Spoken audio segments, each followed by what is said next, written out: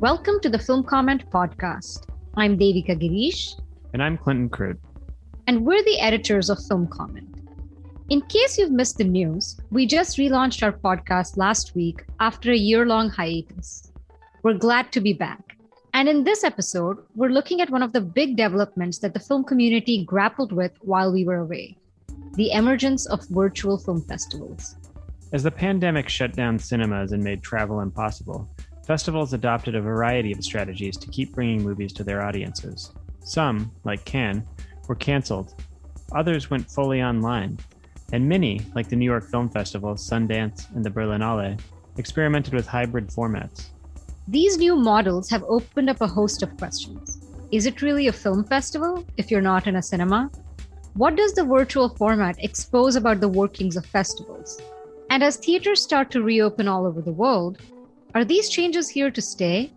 In this episode, we invited two festival veterans, curator Abby Sun and critic Jessica Kiang, to dig into these questions and more. Today we have two very exciting guests. I'll let them introduce themselves. Abby, do you want to introduce yourself? Hi, my name is Abby Sun, and I'm the curator of The Dockyard, a biweekly screening series of creative nonfiction, traditionally held at the Brattle Theater in Harvard Square, and now we're online. I'm also a freelance programmer and a film critic. Great. Welcome. And Jessica, we have somebody dialing in from darkest Berlin. Yes, it is early evening here in Berlin, so it is already pitch dark. My name is Jessica Kiang. I'm a Berlin-based film critic. I write for Variety, for Sight and Sound, and New York Times, basically anybody who will pay me. And I have traditionally been an avid festival attendee. So yes, this particular podcast, I think, is pretty well within my wheelhouse.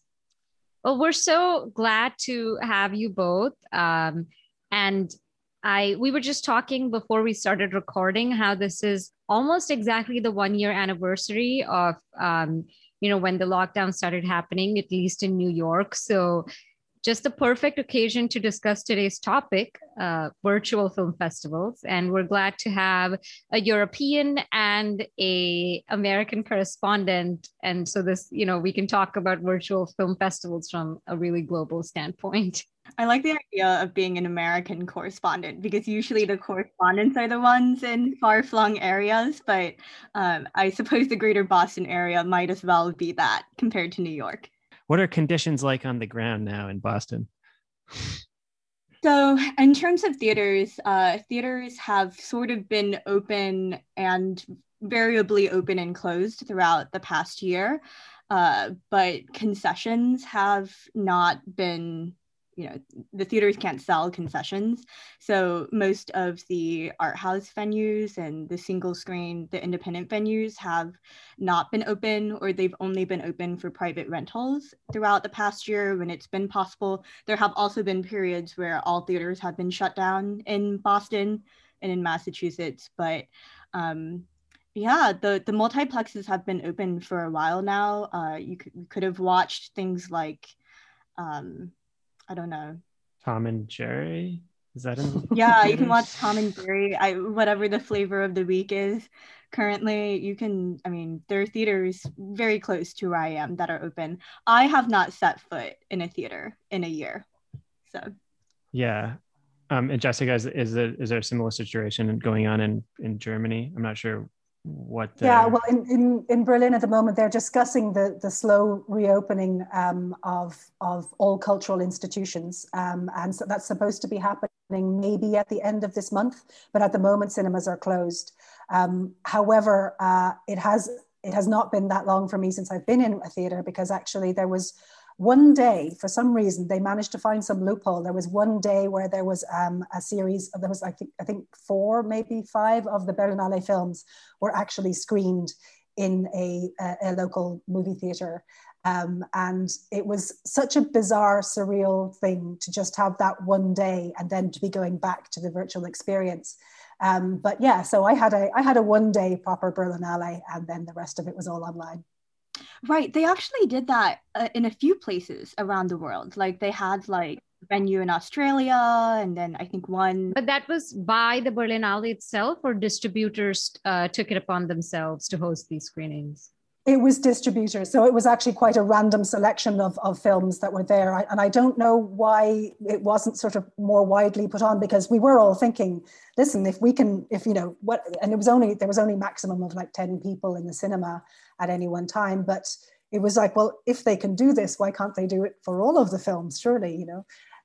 But yeah, so. Probably some, backroom deals. That's quite interesting. Well, that's a good segue into the first question that Clint and I had for you both. We're gonna sort of pick your brains in this chat because, Jessica, I know you've been covering a lot of festivals even throughout the pandemic. Abby has also been writing great pieces about festivals and doing a lot of research into the festival institution, especially during this period. So we want to hear about your experiences and your thoughts. Clint, did you want to lead us in? Maybe each of you could speak a little bit to which festivals you thought were most successful, maybe which one you just sort of enjoyed the most. And I don't want to put you on the spot and force you to pick favorites here either, but we can just describe the aspects that kind of you thought worked the best. Yeah, thanks for this question. It's a quite interesting one for me because I worked for several years programming films for film festivals, including True False in Columbia, Missouri, which is my hometown. And the interesting thing about working for a festival like True False is that because of its geographic location in the middle of this country and pretty far from cultural centers of film production, is that I was programming films and watching films primarily through digital screeners for years in the first place. So it's not, in a lot of ways, the pandemic conditions kind of just forced everyone into encountering these works the same way that I have been already. Every year there would be a few festivals that I would attend. I got sent to a couple of festivals a year on the festival's dime to scout, but otherwise, unless I was invited to be some sort of industry expert or to moderate Q&As after films, and those types of gigs would usually only pay, would cover the festival pass and accommodations, but maybe I would have to fly myself out there. And flying from the middle of Missouri in the US can be a quite expensive prospect in the first place. So I had to be pretty choosy about which festivals I would attend or not. So for me, a lot of the festivals that I quote unquote attended during the pandemic were festivals that I only encountered online anyway. In the sense that, I would write to sales agents or producers that had films at these festivals, or use industry portals like Sonando or Festival Scope Pro in order to contact whoever was handling the rights to the films to ask for a screener. And so when virtual festivals happened, it was sort of, it's using a lot of the same platforms. In the US, there were new platforms that got introduced, things like Eventive or Shift 72, which is what a lot of the bigger festivals use because they are able to more customize those platforms. But for me, honestly, a lot of the things did not change. Of course, I super missed attending in person the few festivals a year that I did, because that was a place to recharge for me, to run into friends and colleagues that I only saw a couple of times out of the year. And because I don't live in New York or Berlin or Paris or London or Toronto, it's kind of hard for me to just run into someone, go for a walk with someone in a park. Yeah, I often think of it as like, it's a festival. It's supposed to be a party, right? But we've all been to Zoom birthday parties or like, wedding celebrations. I hope not anyway. But and they're not that much fun. You're just sort of like sitting in your chair looking around. Yeah, so kind of that long caveat aside, the most interesting thing that I saw in the last year wasn't actually a festival. because I mean, I think that some festivals that I attended did things quite well, especially the later festivals starting in the fall that didn't have to start from sort of this emergency, let's port everything online mode, which was just kind of a survival tactic. But for instance, IDFA used a Snapchat API called Oye. And so they hosted like some official festival Q&As on this platform, which included some more casual spaces like karaoke themed rooms. I think it was so popular that actually Sundance had IDFA Doc Lab.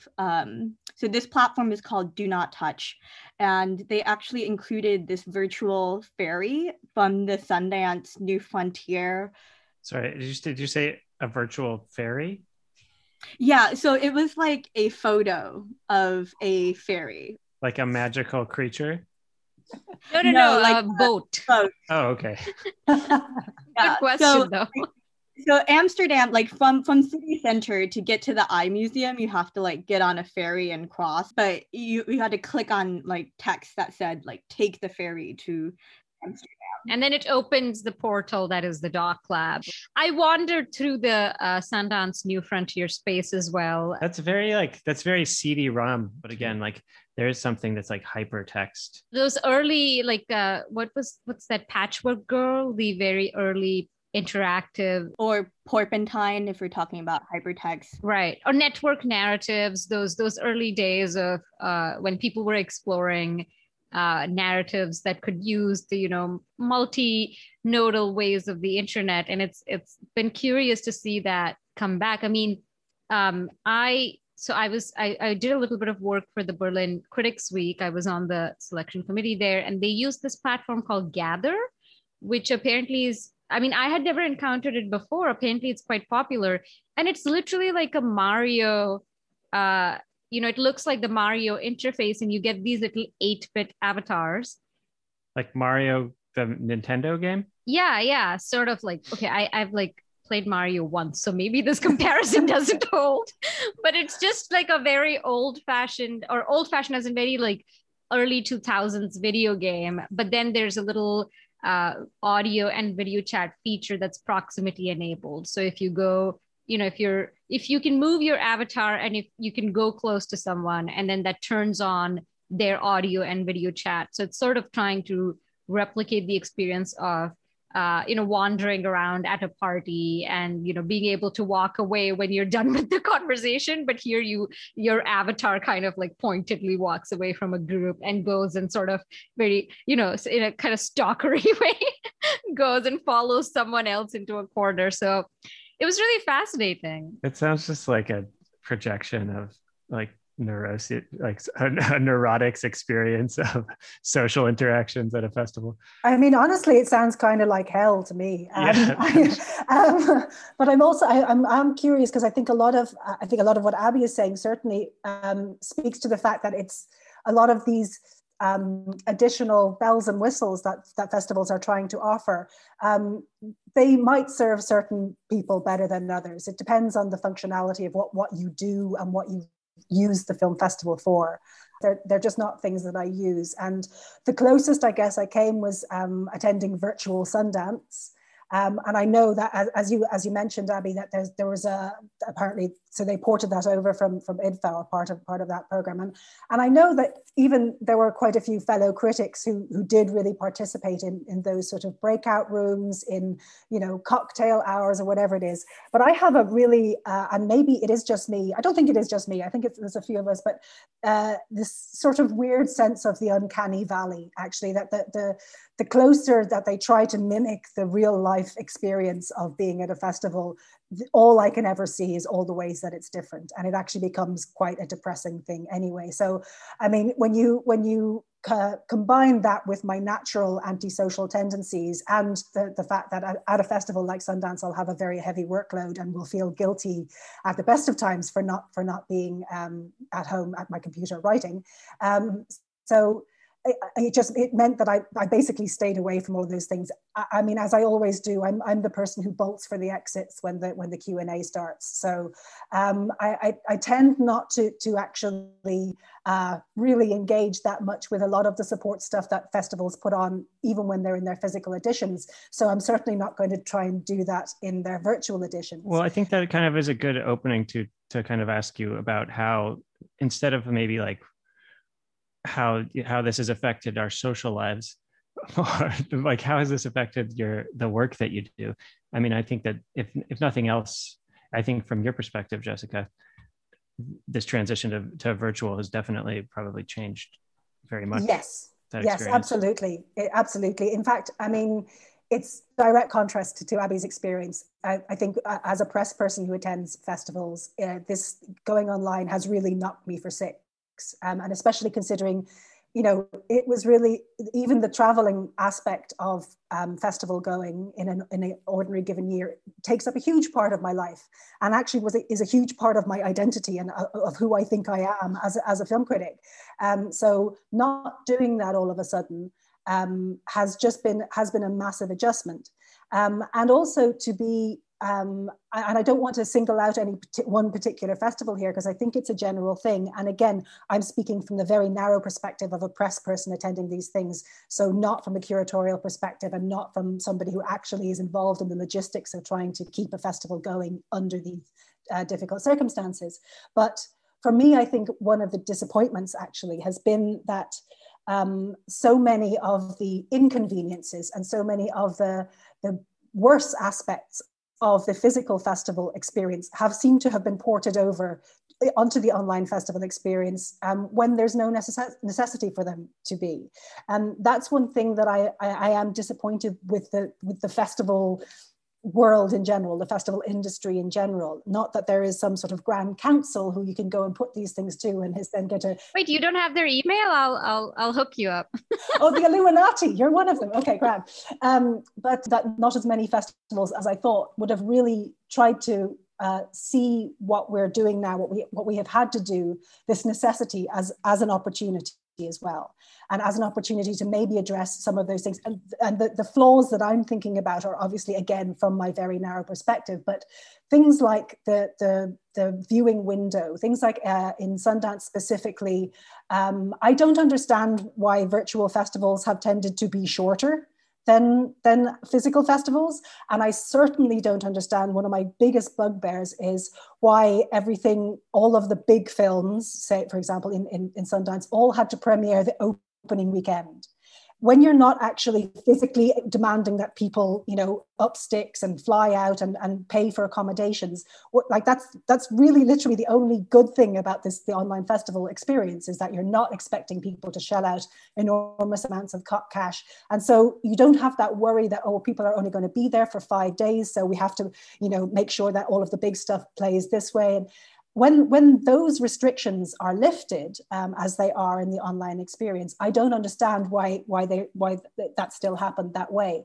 And it contributed to, I mean, Sundance for me was actually a pretty miserable experience, because I was so busy and so stressed, and I had absolutely none of the normal outlets that you would have at a very busy festival like that. So it's not that the Sundance themselves weren't putting on their networking events or whatever it was. It's just that actually, certainly the way I negotiate festivals in general is to go to the movies, to do my work, and then in between those little moments to grab a cup of coffee with somebody, to walk back from the cinema with them. And those, if we're not going to have those things, I don't understand why we have to have all of the bad stuff as well. It just contributed to a pretty stressful situation. So Sundance was really tough for me. Yeah. I have to say, I also attended Sundance, and something I was thinking about was that already, I think the way that the infrastructure of criticism around festivals is structured, there's a way in which is bad. It does not cultivate, it does not nurture the space for good, thoughtful film criticism. I've always found it so stressful to watch movies all day, come back to my room, try to crank out a review. And, you know, the game is always like trying to get it out first, right? Trying to get out the first review. That's kind of the game a lot of publications are playing. And it's just not something that respects the work and labor of criticism. Festivals aren't for critics. I disagree. I mean, Berlinale had an event that was just for critics and industry folks. Yeah, but even that is not necessarily for critics when you really, I mean, they're industry. But festivals thrive on reviews. You know, they're constructed in many ways in order to create buzz around certain films before they hit the market. But my point is more that like the goal of the festival is not to produce interesting criticism. Getting that coverage, I think, is a very important part of it. I mean, but they use criticism to, I mean, we have to submit our links after the festival, and then the festival uses them, uses the criticism generated out of it to talk about, whatever it achieved. And I'm not saying that it's, I'm saying it's the whole system, the way all the parts work together. It doesn't allow the space. Surely the philosophy of anybody who's setting up a festival, that their base philosophy, before we get into the individual nitty-gritty politics of it, but their base philosophy is the elevation of the art of cinema. And if you believe that film criticism is a part of that. Yeah, I mean, I think that's where maybe I would think that that's what most people would say. But I'm not entirely convinced that. But that's the world I want, is what I'm saying. That's the world I want. And this was our opportunity to hold people's feet to the fire over that particular claim. Then, Yeah, you mean the rise of the virtual festival is an opportunity to do that, or the pandemic itself? The rise of the virtual festival and the pandemic, I think it was an opportunity to rethink things. And I absolutely agree with Devika. I think that's so much. And I'm a trade reviewer as well. And that traditionally is one of the most pressurized, got to get be first, got to meet every embargo, certainly got to try anyway. I'm quite conscious that I have not managed to do that. So I'm feeling a bit bad. Right. Jessica, your review that came out yesterday of Alice Diop's film was so great. Yeah, I have to say, Jessica, you make me feel very bad because I'm always like, I can never write things overnight. And then I read the things you write and I'm like, oh God. Well, thank you very much. And in my defense, Abby, that was actually one I had filed a while before, but there's also been weird internal things with when they've been posting things. So actually, yeah, good. I'm so glad you liked it. But it does speak to this kind of like contract that is expected between critics and festivals, right? Because I have heard from a lot of colleagues that they are worried about access, right? Because there is this sense that there is this marketing value creation function to criticism, even when it is critical of the work, like when it's coming out of the trades and that's still spotlighting the film. And when it's like, a publication like Film Comment, for instance, and then like the magazine devotes like a feature or something, to even when there are critical elements to that essay or that piece, it is still saying this is worthy of conversation in a certain way. Yeah. So to me, like my question always in terms of operating within this space is like, well, if I am trying to be critical of the infrastructure of a film festival and some of those very things that you mentioned, Jessica, like the viewing windows, for Sundance, for instance, it wasn't very clear to me that there was a 4-hour viewing window actually, and I missed out on a film because of that, because I started it had an emergency call, and then another viewing window started. So I started watching another film thinking that I could go back to the first one later in the day. And then I couldn't. And then I, email the publicist and be like, I'm so sorry. Like, yeah, it's interesting. Because I think that also every festival has responded so differently. So for instance, like one of the other things I think that people might expect from a virtual festival is that, there's no longer going to be like a cap on the amount of passes or tickets that they can pull, for instance. But that hasn't been true at all. That was one of the first things that happened in the virtual space with Jean du Real. They just came out swinging, saying that the amount of tickets available virtually, it was going to match the seat count of the theaters that their films were going to be in. I will also add, in terms of the reasoning, and I would love you guys to correct me if I'm wrong, but my understanding is that many of these caps are demanded by distributors. And part of the reason is to have the film be viable for a release later on, a non-festival release, I would say theatrical release, but I guess, that's still been virtual. So maybe the virtual theater release. And so is that valid? I mean, does it actually, do you think it ruins a film's chances and viability, and therefore blocks its ability to, or blocks the filmmaker's ability to have a commercially viable film if they just sort of make it available to, anyone and exploit the infinite potential of the online viewing space? I'm certain that's the rationale. But again, it's one of those conversations that I really wish was happening at those levels between festivals and distributors. Then why are festivals not going to distributors and saying, look, if the way people are going to be, premiering their films, the way people are going to be consuming the films is going to be for the foreseeable future different, then let's maybe think about changing those, removing some of those obstacles at the festival level. Yeah, I think that festivals are beholden to industry stakeholders in certain ways that, haven't been advertised in the past.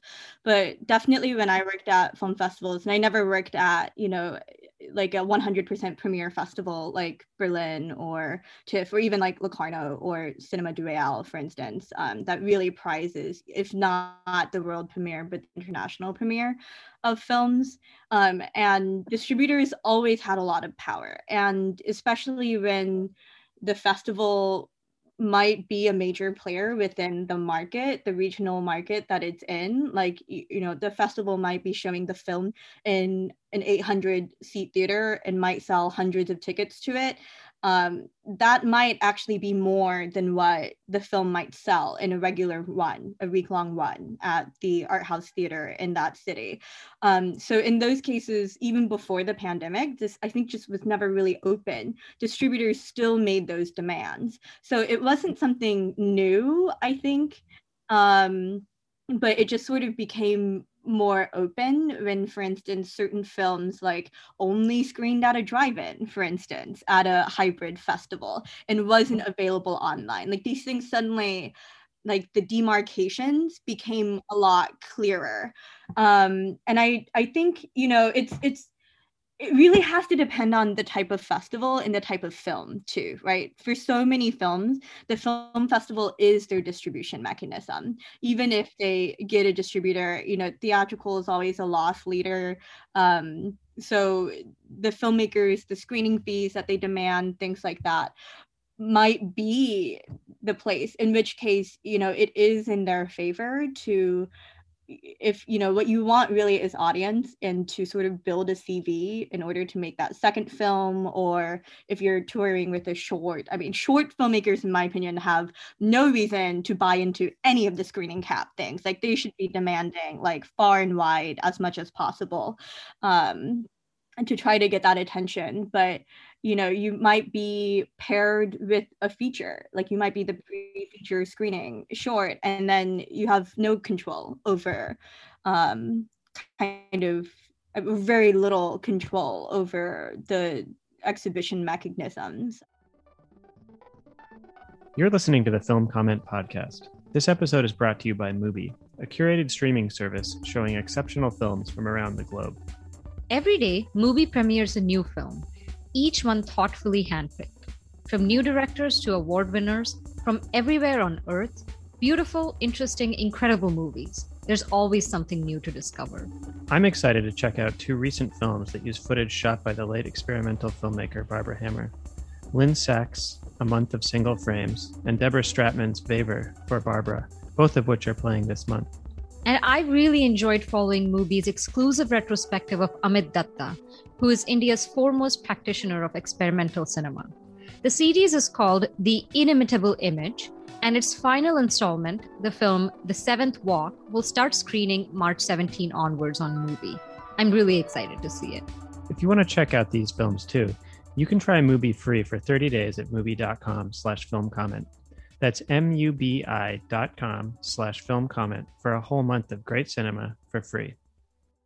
We're talking about how distribution versus film festivals, but also what about film festival versus film festival, right? If a festival allows infinite ticket purchases for a film, can that film then be shown at another festival and actually have value? I think maybe that's also one kind of scarcity that these film festivals operate out of, that is having a dedicated market. And without the in-person restriction of bringing a film to a local audience, maybe there's this attempt to create an artificial local audience by setting caps so that when a film's viewing cap runs out, people can still look forward to the next festival that will show that film, right? I think so too. I think a lot of this also comes down to stuff that we're talking about, which is sort of inter-festival competition, right? And there's I know a rare raw competition for premieres between the big festivals, and certainly between the big fall festivals that all happen so close together. And actually, I think last year there was specifically something strange went on with the film Beginning, the Georgian film Beginning, where because it actually played in Toronto as part of the online TIFF offering, but then was physically playing in San Sebastian, because San Sebastian was one of the few festivals that physically took place last year. And there was some, I don't know if it was a deal or if it was a competitive thing that was worked out between them, where even though it had screened earlier, I think, in Toronto, reviews, for example, and the embargo was put up for after its physical premiere in San Sebastian. So, I mean, that's just one particular example, but I know that there was some tension around that, and certainly from the editorial side of the various trades and things, there was a little bit of angst going on over that. So it's just to illustrate that those sort of small little niggly things are, as Abby is saying, they've been magnified and they've been rendered more transparent by what has gone on recently.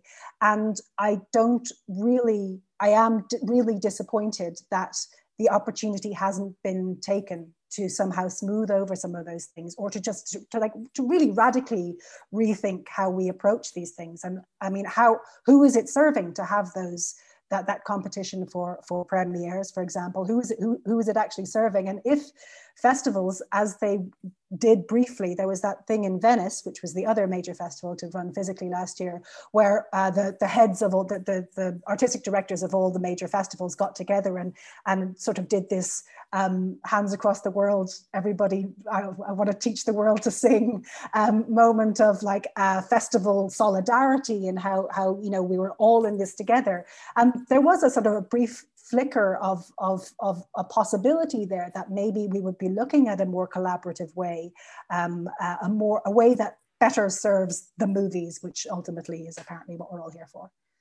We're all kind of focusing on this business aspects and how this situation has kind of pulled back the curtain on a lot of that. It's making me wonder if maybe that previously the business aspects were very much in sync with the practice of physical screenings, of experiencing films, and just the practice of experiencing films live in a theater for a period of time, and then it's done. And that, like, which is inherently exclusive. So then you can kind of control the level of exclusivity there.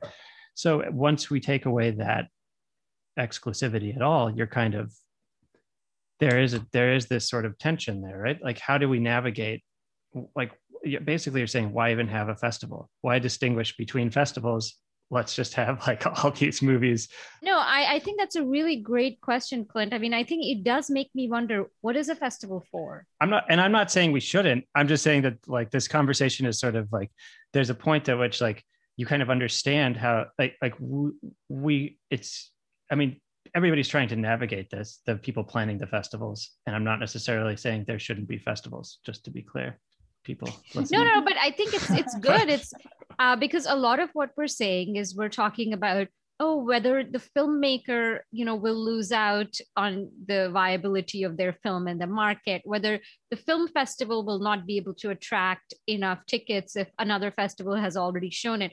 We're talking about a lot of different stakeholders. We're talking a lot about profitability. So I think, Clint, you're raising an important question. What is a film festival actually for? Why does it exist outside of, as distinct from screenings? And I think there's a lot of reasons, but I think one reason that we haven't really talked about is like for people to see movies. No, it all comes down to the Oscars, I think, is what you're saying. That's the reason. No, I mean, I'm not, I don't mean that. I also just mean that, like, I guess I also want to just think about, like, it's exciting. Like, okay, I'm just kind of playing devil's advocate here too, but there's a good thing about the exclusivity of being like one of a few people who got a ticket to go see a premiere at a festival. Like, that's always been an exciting thing, And I'm not saying that's that excitement outweighs the detriments here, but I do think that there's something exciting and good about that is like why festivals are valuable. But isn't that exclusivity literally tied to the fact of the analog, offline, physical, unless we start issuing non-fungible tokens for everything? We are sort of taking a very pure view of the film festival as something that, elevates the objects that they are presenting. But, in terms of the history of film festivals, they're started for all sorts of reasons. And even within the A-list premiere festivals, down to, more regional. What did Venice start for? Does anyone know? It was started by Mussolini's government I thought I was going to say the Medici's. I was being sarcastic, by the way. I wasn't actually asking. But actually, Abby, it was started by Mussolini, just to confirm that. Yeah. Oh, that's really... by his arts minister, to be specific. Yeah, it's a nationalist thing. Yeah, they're nationalist enterprises. They may not come out and state, Berlin is going to program a lot of German filmmakers, but they might not have a German competition, but plenty of the tier under festivals do, have national competitions. The local press is always holding these festivals up to task for what their programming says about the state of national cinema, right? That's like one thing. And they're state funded, they're political appointments a lot of times, these festival heads. And then you have the US, where there's so little state funding for the arts. And Sundance started as something that was trying to create a space for, indie low budget films that were not able to break into the festival circuit at the time, because there was no local festival circuit. All of the festivals in the US were festivals models, like San Francisco and New York. And so it started from a regional standpoint, but it also became this nationalized thing, and in a particularly American bent. And then you have the fact that also these festivals, a lot of them occur in faraway places like Park City that are tourist towns, and they also have this tourism element. And I find that a lot of the really successful, festivals in the US, if we're talking Palm Springs or Telluride, they're also tourism initiatives to bring people in. Right. They play such an important role in the local economy. I mean, there is a whole other aspect of film festivals that we're not talking about, and actually which I think the Berlinale is addressing really well in this sort of hybrid format that it's taking. So Berlin, although it is a massive festival, I think the European film market is the largest film market in the world, and it's attached to the Berlinale. So although it's this massive international film festival, and I mean, as I'm sure any of you who watched any of this year's program will agree, it was a really terrific lineup this year. The aspect of the Berlinale that I think we often miss, because we get all caught up in our own press stuff or networking industry stuff, is that it's got massive public support here. I feel like that's always been Berlin's reputation, right? As the People's Festival, as opposed to Venice and Cannes.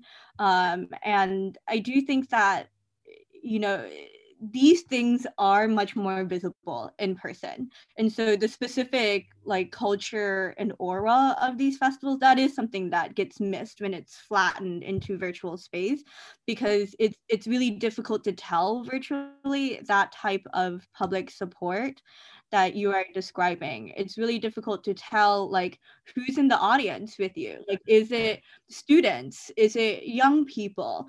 There are definitely festivals in like, you know, post-Soviet countries where I notice this the most, that are really about, you know, they're for the people, even if they're programming experimental, challenging films, right? Yes, Karlovy Vary has the campsite.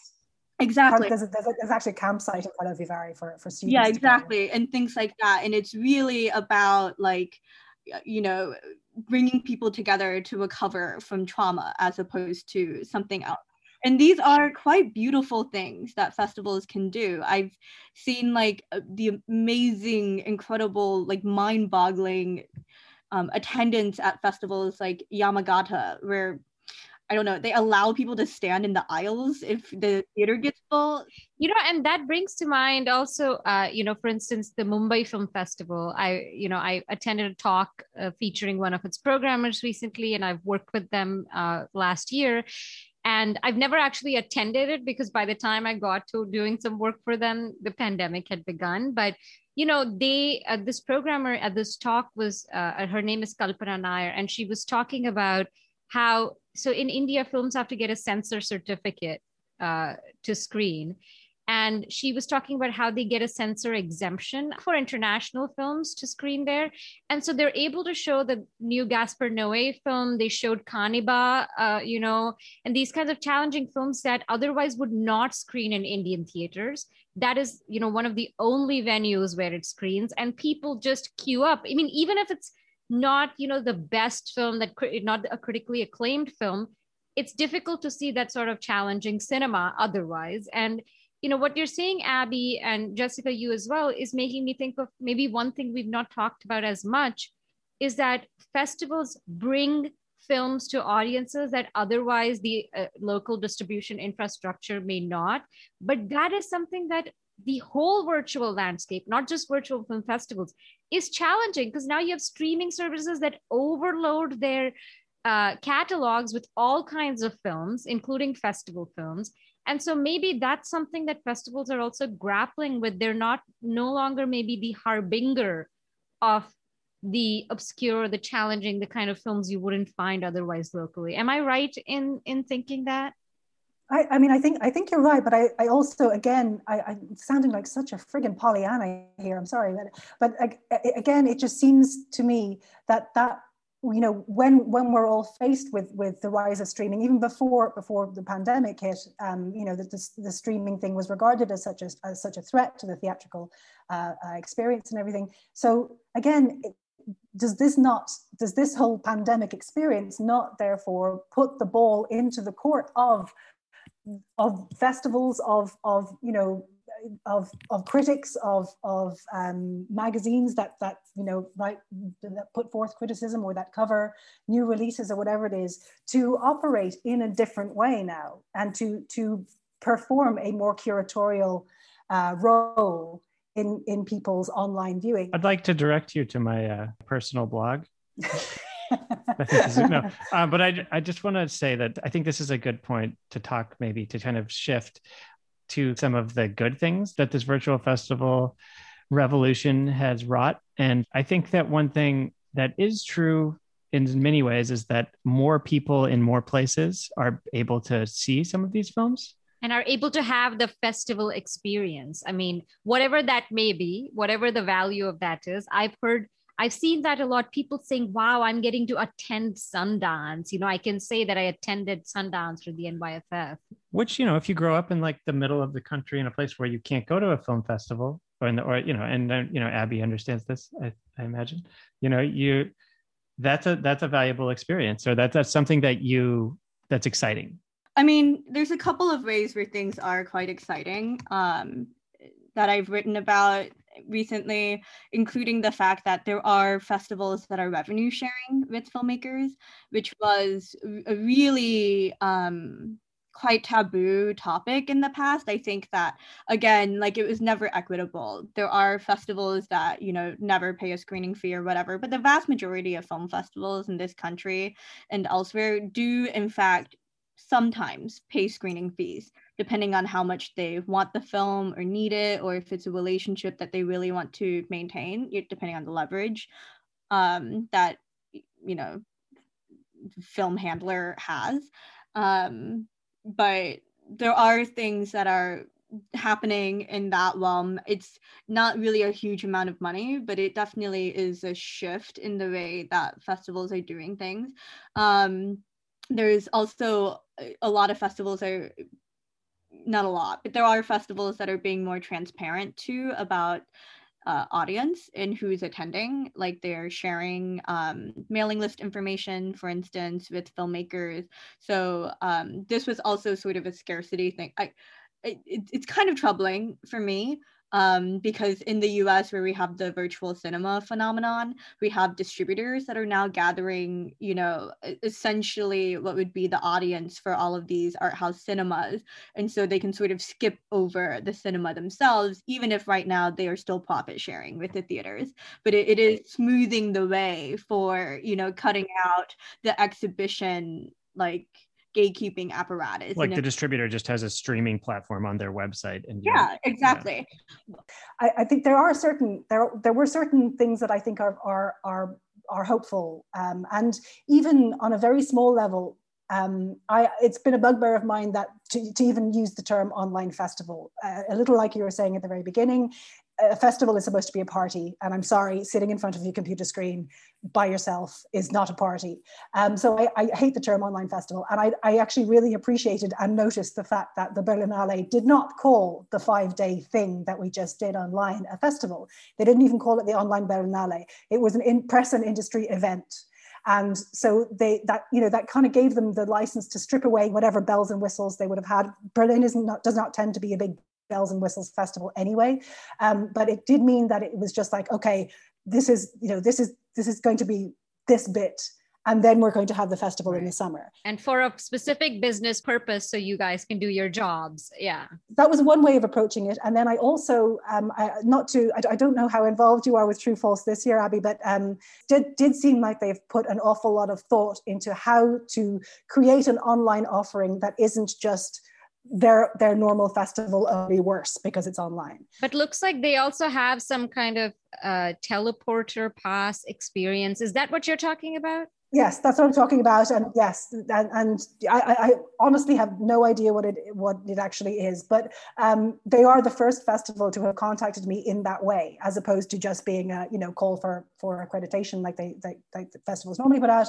That there was something intriguing here, and even that to me is a green shoot of like, well, at least maybe it's going to be a huge disaster and it'll all fall apart terribly, but at least somebody is trying to think about a way to maneuver these new conditions under which we're all working into something new, into an evolution, as opposed to just what we had before, only not as good. Let's continue this conversation at some point in the future, and maybe we could reconvene when we see how things pan out. Mm-hmm. Yeah, 1 year anniversary of this recording. How long? Which is how wrong we all were. We'll all be floating heads in like in a TikTok space or something. So thanks both of you for joining us today. Thank you so much. It was a really great conversation. Great fun. Yeah, this was the most fun I've had on a podcast recording. Thank you, Jessica. Thank you, Clinton. Thank you, Devika. This episode of the Film Comment Podcast is sponsored by Mubi and made possible by our subscribers and by the members and patrons of Film at Lincoln Center. The Film Comment Podcast features original music by Greg Einge. Film Comment is a publication of Film at Lincoln Center.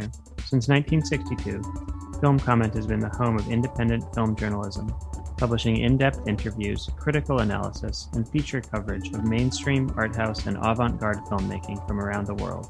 Visit us online at filmcomment.com.